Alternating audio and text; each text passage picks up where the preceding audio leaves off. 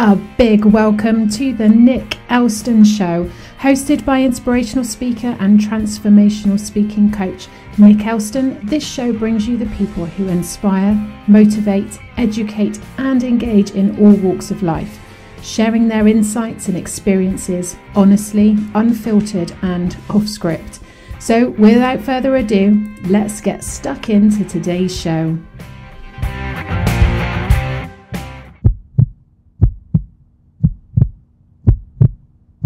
Hey everyone, a big welcome back to the Nick Elston Show, Season 4, Episode 17, and the final episode of the season, and what a way to do it.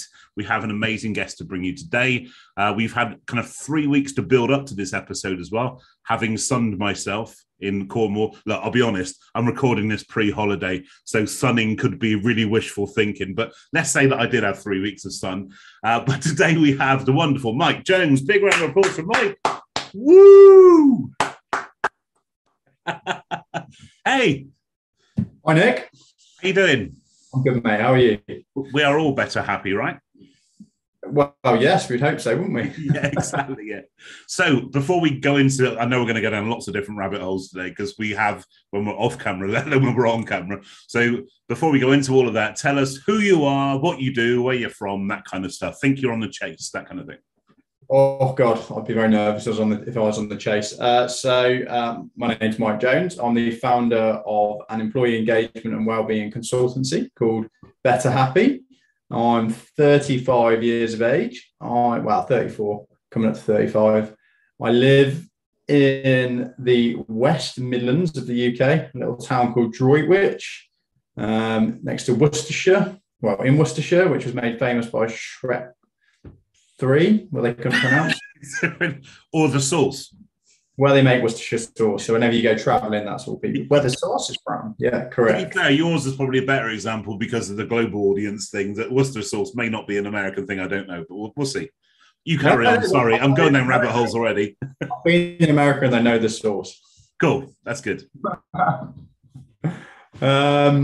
Was that it? Was there anything else you wanted? I think that's it for starters, just to give people a flavour for what you're about. So kind of our paths have crossed through the wonders of LinkedIn. And actually, and I've said this before with several guests, actually, for all the challenges over the past couple of years, it's also thrown a lot of silver linings my way as well. And it's given me a real chance to kind of build my network with people that do amazing things in a same or similar space to where I am. And as the people on the show know, we have a really diverse audience, given the diverse ranges of places that I deliver to. I'm not solution focused. I'm not fixed. Therefore, my responsibility is to surround myself with amazing people that do that kind of stuff. And you are absolutely one of those.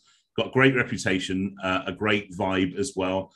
And actually, you're just a really down-to-earth guy, which is cool because that's how you kind of portray yourself online as well. It's always a bit of a disappointment sometimes when people are massively different to how they're online. Yeah, I wouldn't be a very good actor. Yeah, so we've worked out what you're not good on the chase, not good as an actor. We are going to get into what you are good at very, very soon. But I guess the thing that really intrigues me is how do people get to the place that they are now? So give us a potted history of Mike Jones. Yeah, cool. So I started my professional career in the British military. So I was a bit of a disenfranchised youth, I would say. I didn't really know what to do with myself after college. Drank a bit too much, got in a bit of trouble, kind of didn't know what I wanted to do in my life, and joined the military, spent 5 years as an army intelligence analyst, which makes me sound probably more intelligent than I am. I was attached to the special boat service, so I did 2 back-to-back tours in Afghanistan with them, and basically throughout that career, it was good. It was obviously very exciting, and I got to learn a lot about the world and have a lot of life experiences. I also had a very bad relationship with some senior management towards the end of that job, which led me into depression, essentially. So that's actually, it wasn't going to Afghanistan that made me leave the army. It was a poor relationship with management, which I think is fascinating, isn't it? You know, what's going to make you leave your job? Get life-threatening situations or a bad boss, and the bad boss weighs more, in my opinion.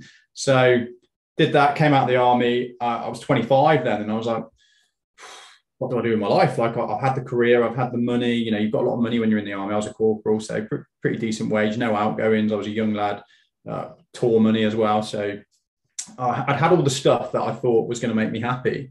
And I felt unhappy, and obviously I had a bad relationship with the manager. So I decided to, very cliche, put on a backpack and get a one-way ticket to Thailand and not come back for 3 years.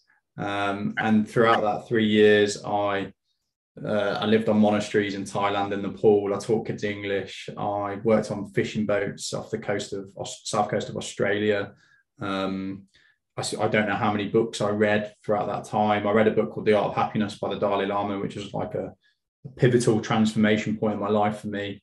And then decided towards the end of that time that I was a more realized human being, and I wanted to come back to the UK and help people be healthier and happier. I'd spent a lot of time with people that have got a lot less than us and realized that actually a lot of the time they're a lot happier than we are. I'm just reading a book at the moment called about the lower classes, and it talks, the doctor that writes the book talks about how he's served throughout the world, Latin America, Africa, and the UK, and that by and large the most unhappy, emotionally strained and spiritually strained people are people in the underclasses of the UK, which I thought was really fascinating. Something that I saw whilst I was traveling, like living in places where people got nothing, but they're healthier and happier than us a lot of the time. So that kind of opened a new ways of thinking for me. Came back to the UK, decided I wanted to help people be healthier and happier, which is very fluffy. So I started. We're all good with fluffy on here. We're good with woo-woo. We're good with the other side of things too. So we're all good. We're fine. This is the hard thing about business. You know, most of us start as idealists and we're driven by passion. So we'll be like, well, the passion will get me there. But what you find out quite quickly is no, it won't. You need to have a bit of a plan as well. So I started a gym, was my first business, a community gym, a CrossFit style gym. I had that for 5 years. Absolutely loved it. Changed loads of people's lives. Grew it to a very healthy business. Had a team of 5. But my experience here is that I was working myself into the ground, you know, on the passion tablet. And I had 2 weeks holiday in 5 years. And as COVID kicked in, I was just so burnt out. And I was just like, I need to get out of this.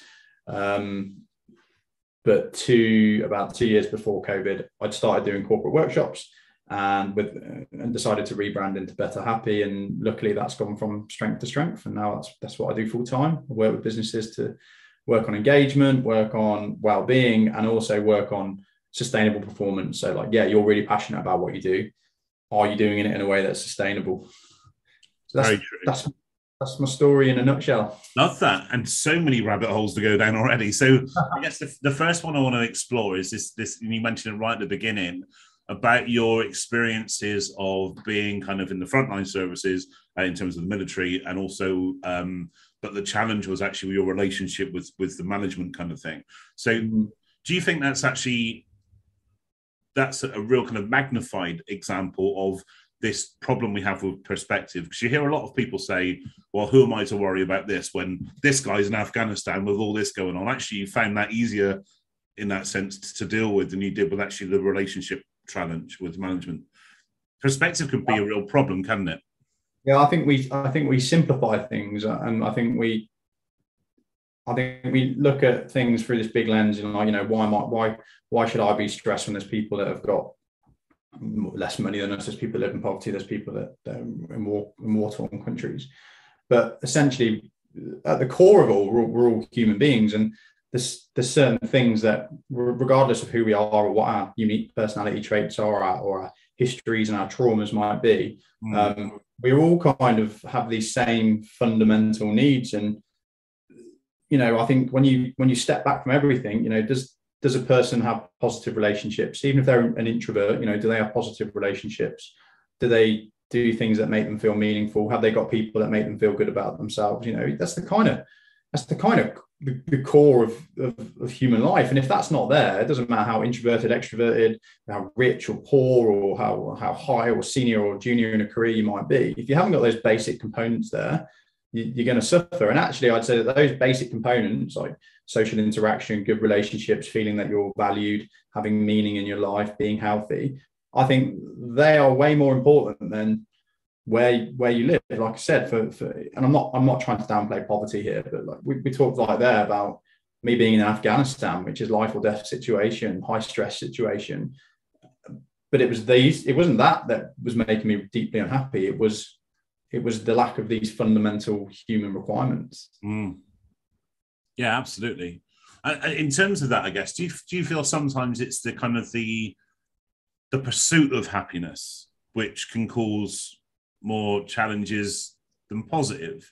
And just to qualify that, in case that seems nuts, I very often find it, especially kind of amplified by social culture, by social media, for example, you can find actually that pursuit of happiness can cause a lot of damage, because we believe that our 0 point should be happy.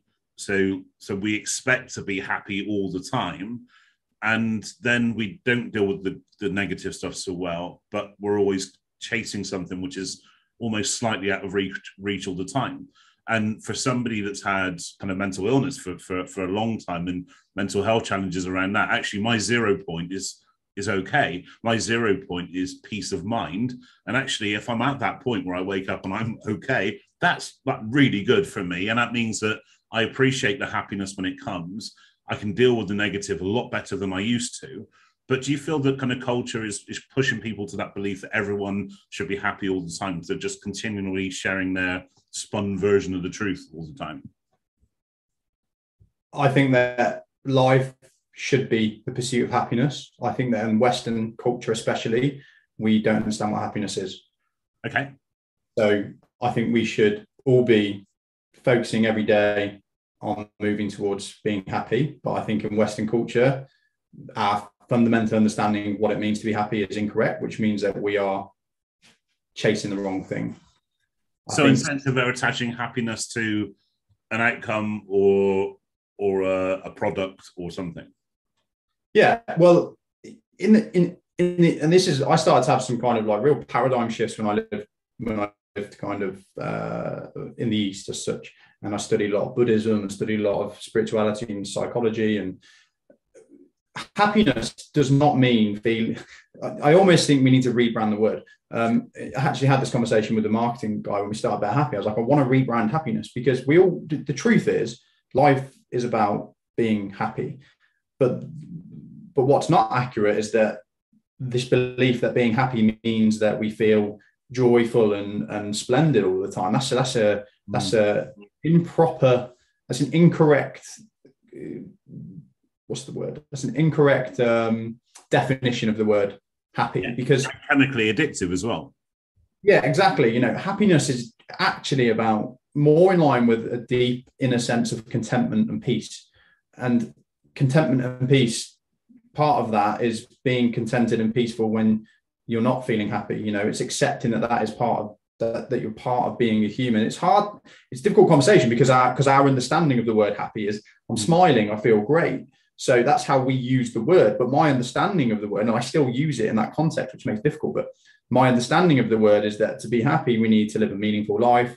We need to feel valued in our life. We need to have meaningful connections. We need to accept that we don't feel joyful and pleasurable all the time. We need to accept that feeling a bit down, feeling miserable, feeling depressed is a natural part of being a human, and there's nothing wrong with that. And that's what, in my opinion, being happy is. So when I feel like I've actually considered rebranding the business, because I think that people think when they see the name Better Happy, they're like, well, they just want to make our staff happy. And you're like, we do, but that's a different understanding of what you think happy is, because we've got a problem at the moment with businesses and Western society, I think, where we are so fearful of mental health that we don't want to put any pressure on anybody.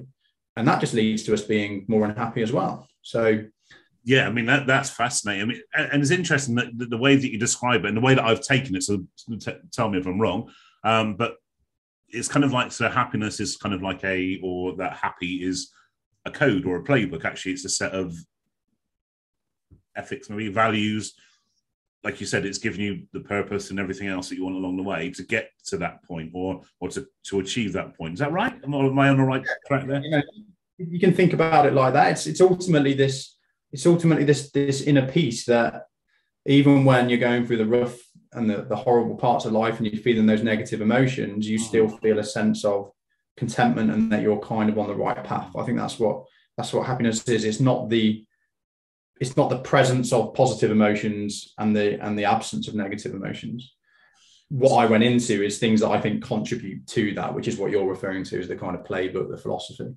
Yeah, absolutely. Yeah, interesting, fascinating stuff. Actually, so like somebody's happy. Let's say Nick's deeply happy. I know. I would say you're more happy than most people I know because you're so full of meaning and passion and value. And to say that Nick's a truly happy guy, I mean, we're talking about spiritual enlightenment almost, which is a very rare thing. But when we say that, you know, he's close to being like perfectly happy, which isn't what we're trying to achieve. Yeah. You know, but what tells me about you is that even when you're going through the tough times in life, even when you wake up and you feel like crap, you've still got an inner sense of acceptance and a level of peace and contentment. Even when you feel crap, so it's like, I feel crap, but that's okay. Wow. Love that. I'm actually going to start making notes because I'm forgetting all the rabbit holes I want to dive down now. Always be honest. So the first thing, terminology. I think terminology is huge. And as you said, you've already mentioned that, kind of called it out, actually, that mental health is, and I've said it before on the show, and it's so important to recognize this, that mental health is always used in the negative here, to a lesser degree elsewhere, but here in the UK especially. To the extent that people will say, Nick, I have mental health. Like, yeah, absolutely you do. 100% of us do. Whether it's good or bad, that's a whole different thing. But that negative association actually defines the culture around mental health. So it becomes a diagnosis, not a state. And I think that's quite a dangerous place to be. And like you said, especially at a time where people and organizations are being really sensitive around this issue as well, understandably, I guess. But it also suffers the same fate as other big triggers. So like change is one of those things. We have a real negative association with change. But every single client I work with on a corporate level in the UK, their number one biggest anxiety trigger is change. Always, like without exception, whether it's retail or hospitality, whatever industry they're in, because we automatically assume change is going to be negative. Do a skit in the talk where I'm like, right, show of hands. Who? I said your boss wants to see you in the office straight after this. Who thinks, great, pay rise? Of course you don't. You think, I'm out of here. I'm going to get a big box, put my stuff in. But I'd argue not even that we automatically assume change is going to be negative. I'd argue just fundamentally as human beings, we're wired to be fearful of change because it might be negative, it might not be negative, but it's definitely going to be something we don't know. And I think the world changes. Primal kind of thing kicking in. Do you reckon there's that primal kind of like hardwired to look for danger and fear and not being one of a tribe? And what's the two main things that the human brain has done throughout most of our existence on this planet? Its two major roles have been to make sure that we're fitting in with the tribe, because when we're hunter-gatherers, if we don't fit in, we die. So aggressively compare ourselves to those that we're around, which used to be 10, 30 people, is now millions of people that are giving a false impression of what reality actually is. And the second one is to look for danger, because again, that was useful for most of our time on this planet. It's still useful now. You know, if we didn't do those things, we'd probably not be in a good place. But obviously the opportunity to do that is far wider now, and the potential outcomes of what we're having to weigh up are far wider as well. So it used to be, if I go around that corner, there might be a bear, or it might be a wolf. Whereas now we can sit here and start thinking about completely just mentally created constructs of danger. It might be the economy could collapse tomorrow, and I might be out of house and home, you know, and I'll get all of the negative things around that. And this is a challenge, because if, you know, again, it just happens on overdrive. It's comparing, it's worrying, it's comparing, it's worrying, and if we're not aware of it and we're not kind of able to create a healthy relationship with it, and if we just wish it wasn't there, which is never going to happen, then we end up moving towards society where it's like everything's more extreme. There's more things to think about, more things to worry about, which creates a breeding ground for more poor mental health. Correct. What's our emergency response? I don't want any of that stuff. Don't put any stress on me. Keep me away from any potential changes. I don't want to do that. It creates anxiety. I don't want to do that. It creates stress. I just want to stay down here in my safe little zone. But the irony is that by not exposing yourself to stress or anxiety or danger, you end up with poor mental health. Yeah, and there's a really fine line, isn't there, between kind of anxiety and depression, and certainly from my experiences, and like I said, that be interesting to hear your experiences too on this, is that very loosely, of course, but anxiety was a thing that got me down. Depression was a thing that kept me down, in a very, very generalist kind of statement, but absolutely true in my experience. And one of those reasons actually was because of that, to cut off feeling hate, you cut off feeling love, to cut off feeling bad, you cut off feeling good. So what you end up doing is living in this kind of self-contained numbness of your own creation. You live under a haze. And I think people don't really understand this, I think, and they find it difficult to understand if they've not experienced it. But when you look at things like breakdown or mental illness, like pain is not the worst thing you can feel. For me, the worst thing was feeling absolutely nothing at all, actually not realizing what normal looked like, or what not realizing how you should react to certain things. For me, that was the most difficult part. And it becomes that construct that you're mentioning, that you start to put these boundaries around you to kind of protect yourself in a way. But what you're doing is excluding opportunity and support as well. Do you think that your, and obviously there's a few ways to answer this, but do you think that it's your anxiety that led to your depression, or do you think it's the way that you handled or didn't handle the anxiety that you were suffering that led to the depression? So if the anxiety wasn't there, are we saying that the anxiety needed to not be there, or that the way you chose to deal with it? Well, again, as we know, is a very kind of subjective, unique experience for everybody. But for me, that for many years I never had a depressive element. It's only actually in the more recent years that I had that. But I think that what spurs it is that when you're used to kind of, not to say it's that hope or the lack of hope, which kind of fuels us all or can take us all down. And I think for me, with that kind of combined experience of decades of mental illness, decades of mental health challenges, that feeling that these things were never truly going to go away. And I think in the spirit of honesty, combined with the pandemic and lockdown, like you said, more kind of global events, that isolation actually forced me into that position where actually you get into that zone where you start cutting off things again, and you do lose sight of what normal is. I couldn't work out what normal was. How do you normally interact with people? And all the way through, obviously, like we all do, in whatever we do, we're kind of delivering, and I'm as honest as I can be, but sometimes the awareness isn't there at the time, to be completely honest, because you don't realize yourself. So I'm always very open, even on professional platforms like LinkedIn. If I'm struggling, I'll tell people I'm struggling. But what I found was, as lockdown went on, it was kind of like you don't realize how much you're carrying until you stop. So as soon as the world opened back up again, I started to feel like I didn't want to be part of that anymore. I kind of felt like, and this is interesting, I've not spoken about this in this depth before, so the ties have been turned. I've never asked the questions. But what I found was that there was a conditioning impact of actually inside safe, outside not safe. So there was and I think that stay home, save life thing certainly had that impact. It's like, isn't it? It's like exactly. And that was that daily kind of 5:30 reminder that was the case. But it was a bit deeper than that as well, because actually when you cut out external influences, actually it becomes a comfort zone in that sense. So we all know that comfort zones are uncomfortable, but it becomes one. And I think that there's a real difference between knowing something and even speaking about something and then actually taking your own advice or applying it to yourself. And what I found was coming away from a lockdown, that's when the depressive element kicked in. So it came a lot later than anxiety for me. There's so much there. I think you kind of throughout your own story brought it back to that context of there's all this more than we've ever seen before, stress, anxiety, which is a fact. And then we've got the option, which we never had before, to put ourselves into a comfort zone and to kind of legitimately survive without really having much impact with other people. That's a new thing. Yeah, that's never existed before, because that used to mean death. Yeah, so there's this new opportunity, this new option for us human beings to, instead of encountering all this new increased level of anxiety and stress that's floating around and change that's floating around in the world, I could put myself in this place where I've got limited interaction. I can kind of build my own little ecosystem and stay down here. And I think that's a problem, a challenge and a new thing that we're experiencing on a global level.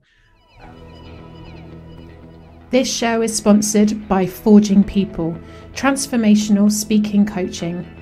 Are you truly being heard in life, in business, in education, even at home?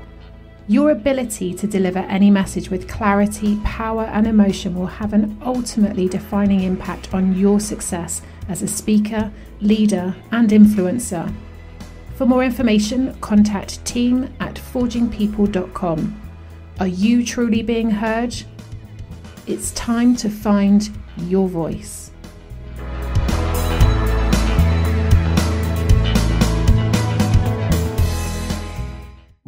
There's a couple of things. Number one, I think you kind of highlighted what I said again, which is we'll choose the comfort.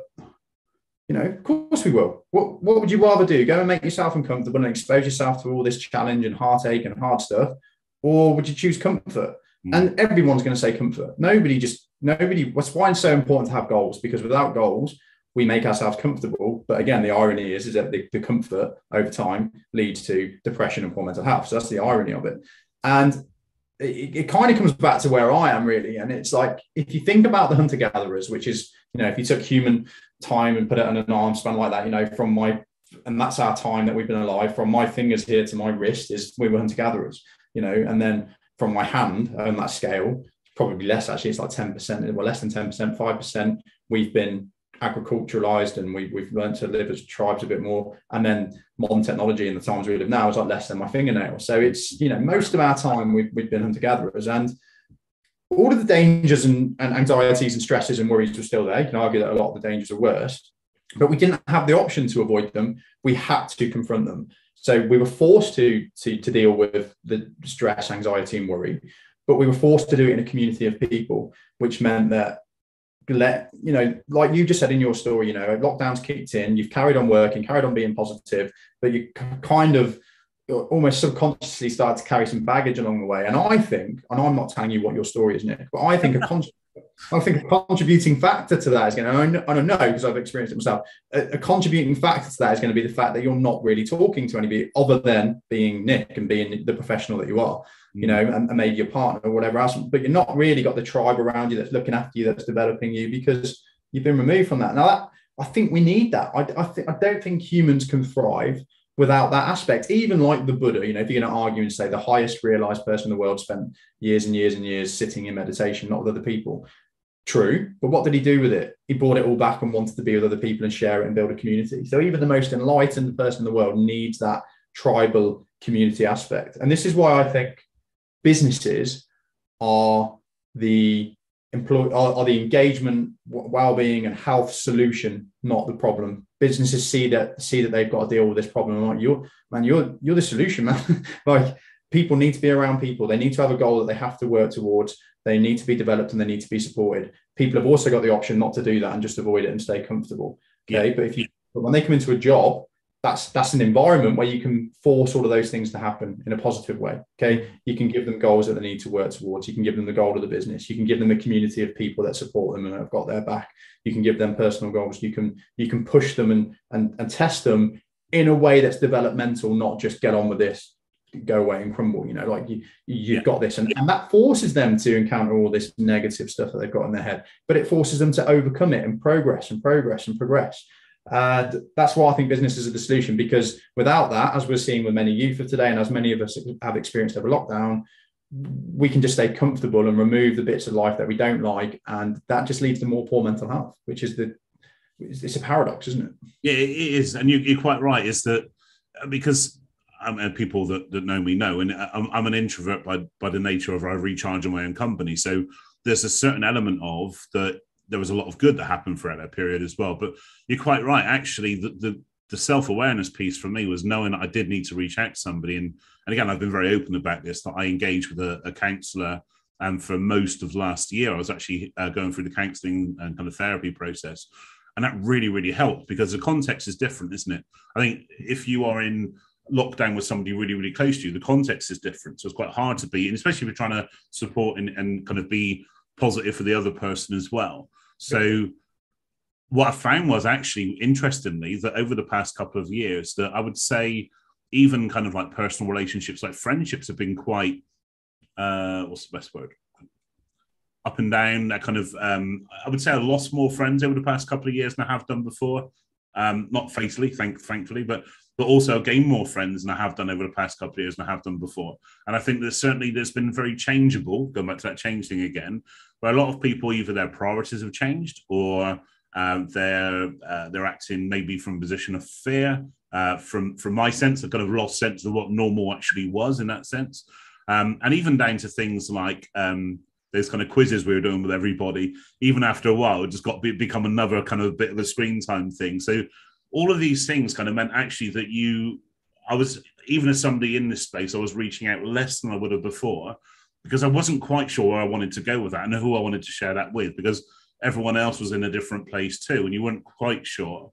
I would say I probably only got maybe 2 or 3 very, very close friends that I would reach out to and actually kind of speak to myself. So yeah, it is an interesting one. Reaching out is really important. What I found was re-engaging with counselling and therapy, and actually even speaking about that publicly, that's really helped too. Because not only does it take the taboo away, especially as a man, I think not exclusively with men, but especially with men, there's a real challenge around this stuff.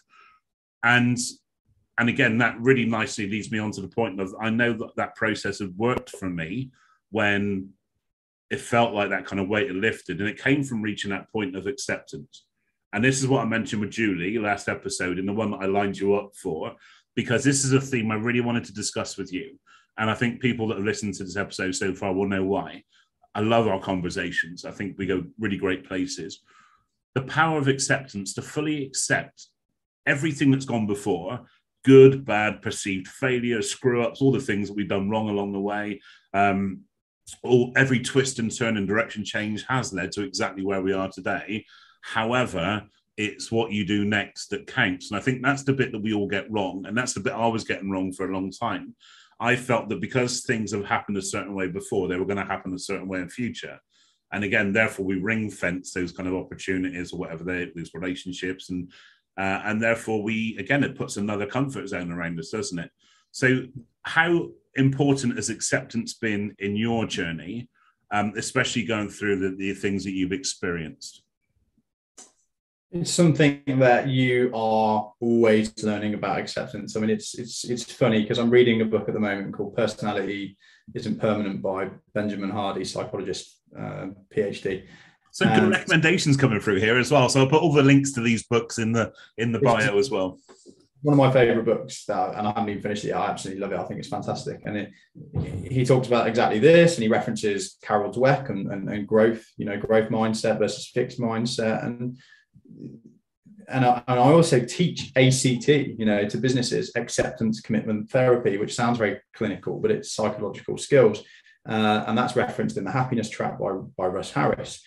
And it's all the same message, it's the same. It's really interesting for me because I started my spiritual journey as such, and started my turning point of going from being a lost youth that just wanted to drink and do the things that young lads do, to actually having some direction and purpose in my life was by reading Buddhism and the Dalai Lama.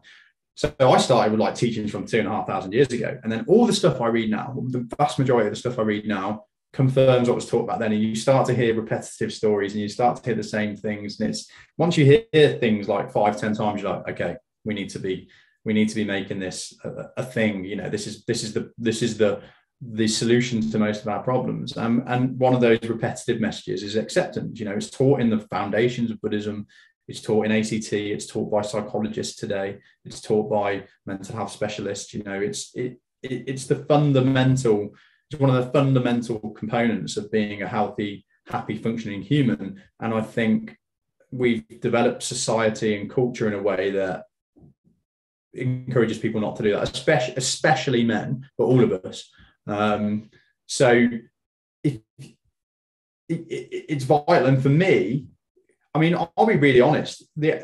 I was struggling with my mental health, and I had a psychologist and counsellor in lockdown as well, bearing in mind that I'm an introvert. So I thought a lot of lockdown was great, but I was also developing some issues.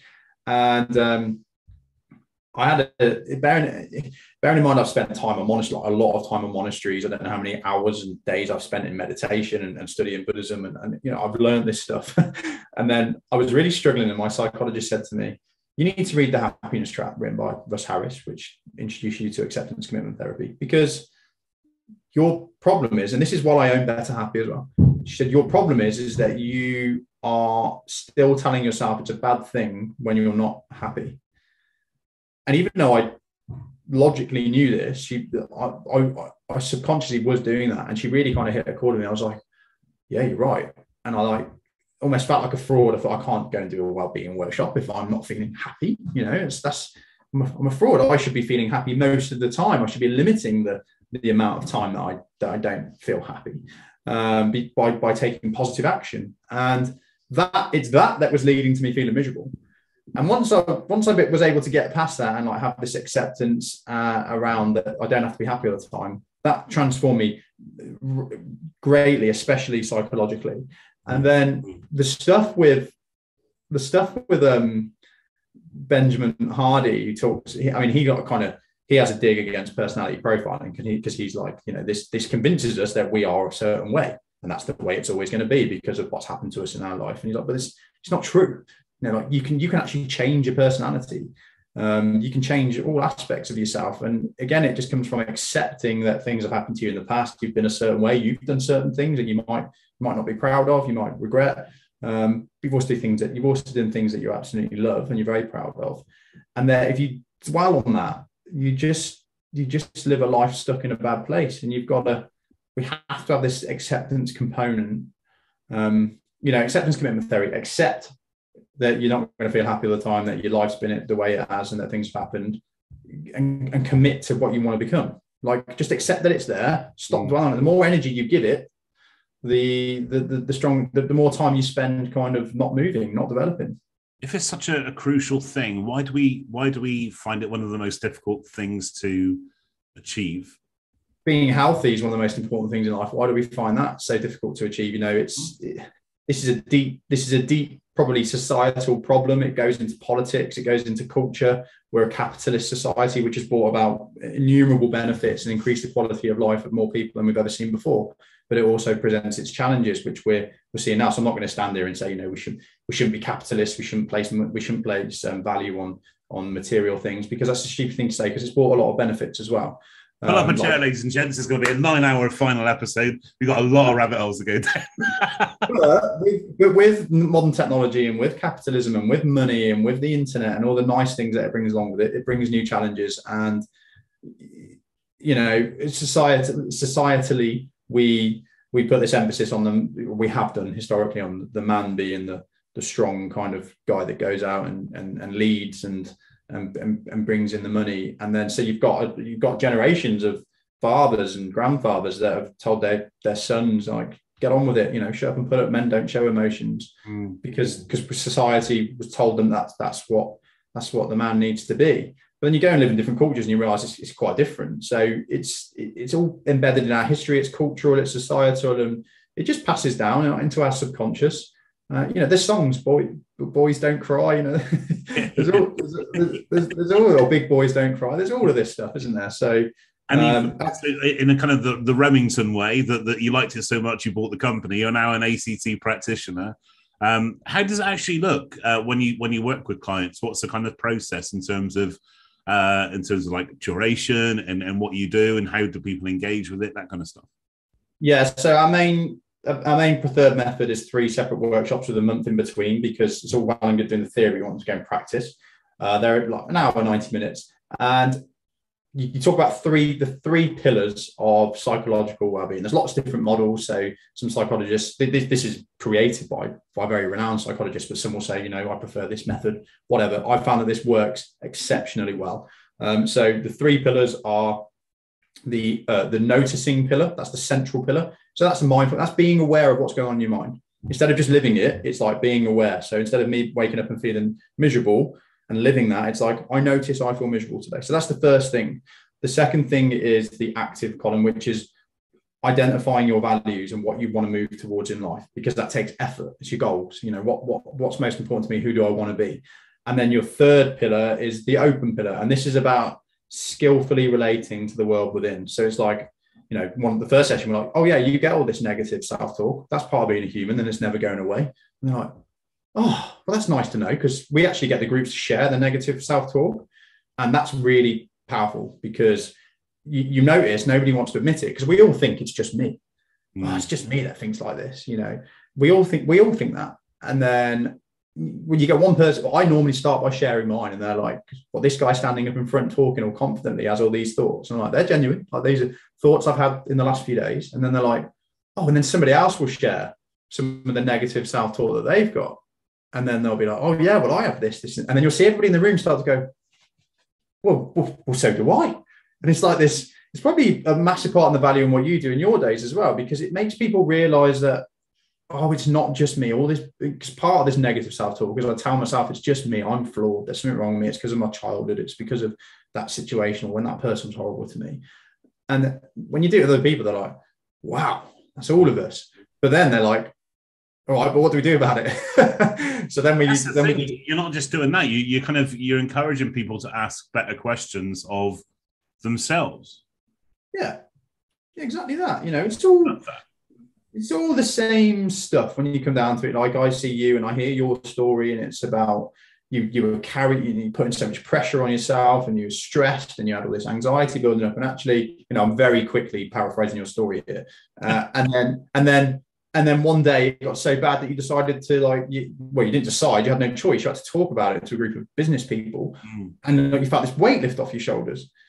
And that led to you kind of like completely transforming as a person. And you see a lot of inspirational kind of coaches and figures, and a lot of them will talk about this defining moment where they stopped trying to be someone they weren't. They stopped holding on to all their stuff, and they just started to be open and honest, and it transformed them. And a lot of what we do in the businesses is just go and tell people that that's what you got to do. That's what you got to do. Like, you got to accept it's okay to be negative. We've all got it. If you just focus on that, it gets worse. We actually use a thing called the passengers on the bus analogy. Then we're like, okay, so trying to get those negative self-voice, trying to get rid of it or hating it makes it worse. So let's accept that it's there. Let's identify what we want to move towards, so that we've got this kind of goal, and let's use some funny little tactics that are psychologically developed to create a healthier relationship with this. And if anybody's listening, like, well, what is that?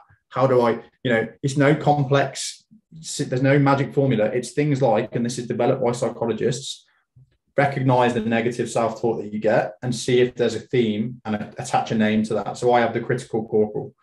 I have this part of me that's very critical. I'm ex-military, and I want to spot anything that goes potentially wrong. I want all of my posters to be perfectly straight, and I want my slides to be neat. And that can have its benefits, but it can also mean that a lot of the time I'm being a dick to my partner because I'm being critical about everything. I'm being a dick to myself, and I'm making my life miserable. And when I give it that name, the critical corporal, instead of just it kicking in and me doing it, I'm like, oh, critical corporal's back. It creates distance between you and the thought and the stream of thoughts. It helps you start to realize that I'm not critical. I just have this voice that can be critical, and these thoughts that can be critical that pop up, and I've got the option to ignore them. Giving Disney voices to the negative self-talk. There's lots of different things you can do to dissipate the impact of that negative self-talk. Do you work one-to-one with people as well? I do, not a lot. I do more group stuff. Okay. And you mentioned that you incorporate your personal kind of experiences and thoughts into your workshops, and I guess that's what kind of really emotionally buys people into you, because they kind of feel, and I'm assuming, because I absolutely feel this, that people that are listening and watching this right now will actually feel what you're talking about, not just hear you, but they'll feel what you're talking about. Yeah. Your personal story, your experiences, is this something you share as a speaker, for example? Yeah, I consciously don't do a lot of one-to-one, because I think the magic is in the group. I think humans need humans. Now, we need one-to-one a lot of times. I have one-to-one sessions for myself as well. But I actually think a lot of poor mental health can be solved in the groups or resolved early. I think we need to do more promoting positive mental health, not just reacting to poor mental health. And yeah, I do talks, and the key thing around the talk is trying to get people to understand this, that business isn't a problem.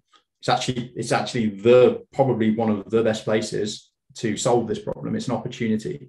And actually, if we just, all of us as individuals and as groups and as families and as teams and businesses, if just by getting a bit of a better understanding around what the challenges that we face, we can all start doing something about it instead of all living in these areas that you and I have spent too much time in, where we don't recognize the problem, we're living the symptoms, and we just go for too long without being able to do anything about it, because nobody's made it clear to us that, yeah, you are really anxious and really stressed because of this, and you're not talking, you've got loads of things to worry about, you're on your own, you're isolated, A, B, C, D, E, F, G. But if more of us just talked about that, then the world would be a much better place.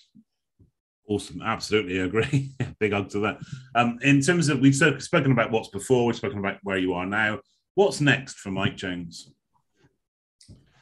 What's next? I truly believe that by improving employee engagement and employee well-being, which is just what we're talking about, but in the business place, that the world will be a better place. I think when people are happy, in the context of happy that we've talked about, they contribute to the world. I think when we're unhappy, chronically unhappy or unwell, we take from the world. We need more stuff by and large. And I think that we've all got within us the traits, the tools, the drive to go and make the world a better place. We just need to make sure that people are supporting us and showing us the way, and that we're in the right environments to do so. And I think that not only will businesses rapidly grow by making engagement and well-being a priority, they'll make the world a better place, because naturally their clients will want to work towards meaningful things, and all of their clients and all of their customers will go away and want to do positive things as well. So I'm just going to keep trying to change as many businesses as possible and change as many employees' lives within the businesses as possible, and see what major things we can make happen. Amazing, love that. And I do encourage everybody to reach out and connect with Mike. His links and stuff are in the bio. But the question I like to ask everybody, and for the final time, season 4, I am the new MC, the new MC of the O2 Arena in London. 20,000 people have paid their hard-earned money to come and hear you do your thing. You're kicking back in the green room, sipping a Prosecco or a beer, whatever your typical choice is, and your walk-on music kicks in, that song that motivates you, that gets you at peak state, that lifts you, ready to perform. Mike Jones, what would your song be? I can't remember the name of the artist, but the song's called Generator, and it starts with, I get a record player and a generator, generate the music that makes you feel better. And basically it goes into like, I don't live in poverty, I ain't got a lot of money, but I've got a healthy body. And it's all about appreciating life, what it is. And it's very upbeat and puts you in a good mood. So of all the times I've asked that question, and there's like thousands of times, that's the first time that song's been recommended. So this and every other choice from every other guest of season 4 will be on a playlist coming your way very, very soon. But for now, Mike Jones, big round of applause. What an amazing guest. I know there's at least another episode in us. So stay tuned for Mike coming back in future season. Hopefully he'll grace us with his presence and donate his busy time. But for now, big thank you for being on the show, Mike. Any parting words of wisdom? Prioritize yourself, read lots of books, and do what makes you happy. Love that. What a beautiful way to wrap up the show and the season. So for everybody else, thank you so much for being part of the journey for this season. Season 5 will be coming your way in September of this year, 2022. I have some amazing guests lined up already from lots of different walks of life and stuff, as per usual. So stay subscribed, keep on sharing the love, and I'll see you again very soon. Take care, have an amazing summer, and I'll catch you again later in the year. Cheers, guys. Bye-bye. Bye. Thank you so much for tuning in to today's episode. Do hit the like button and subscribe to stay tuned for future episodes. Published every Monday and available through YouTube or the podcast platform of your choice. See you next week.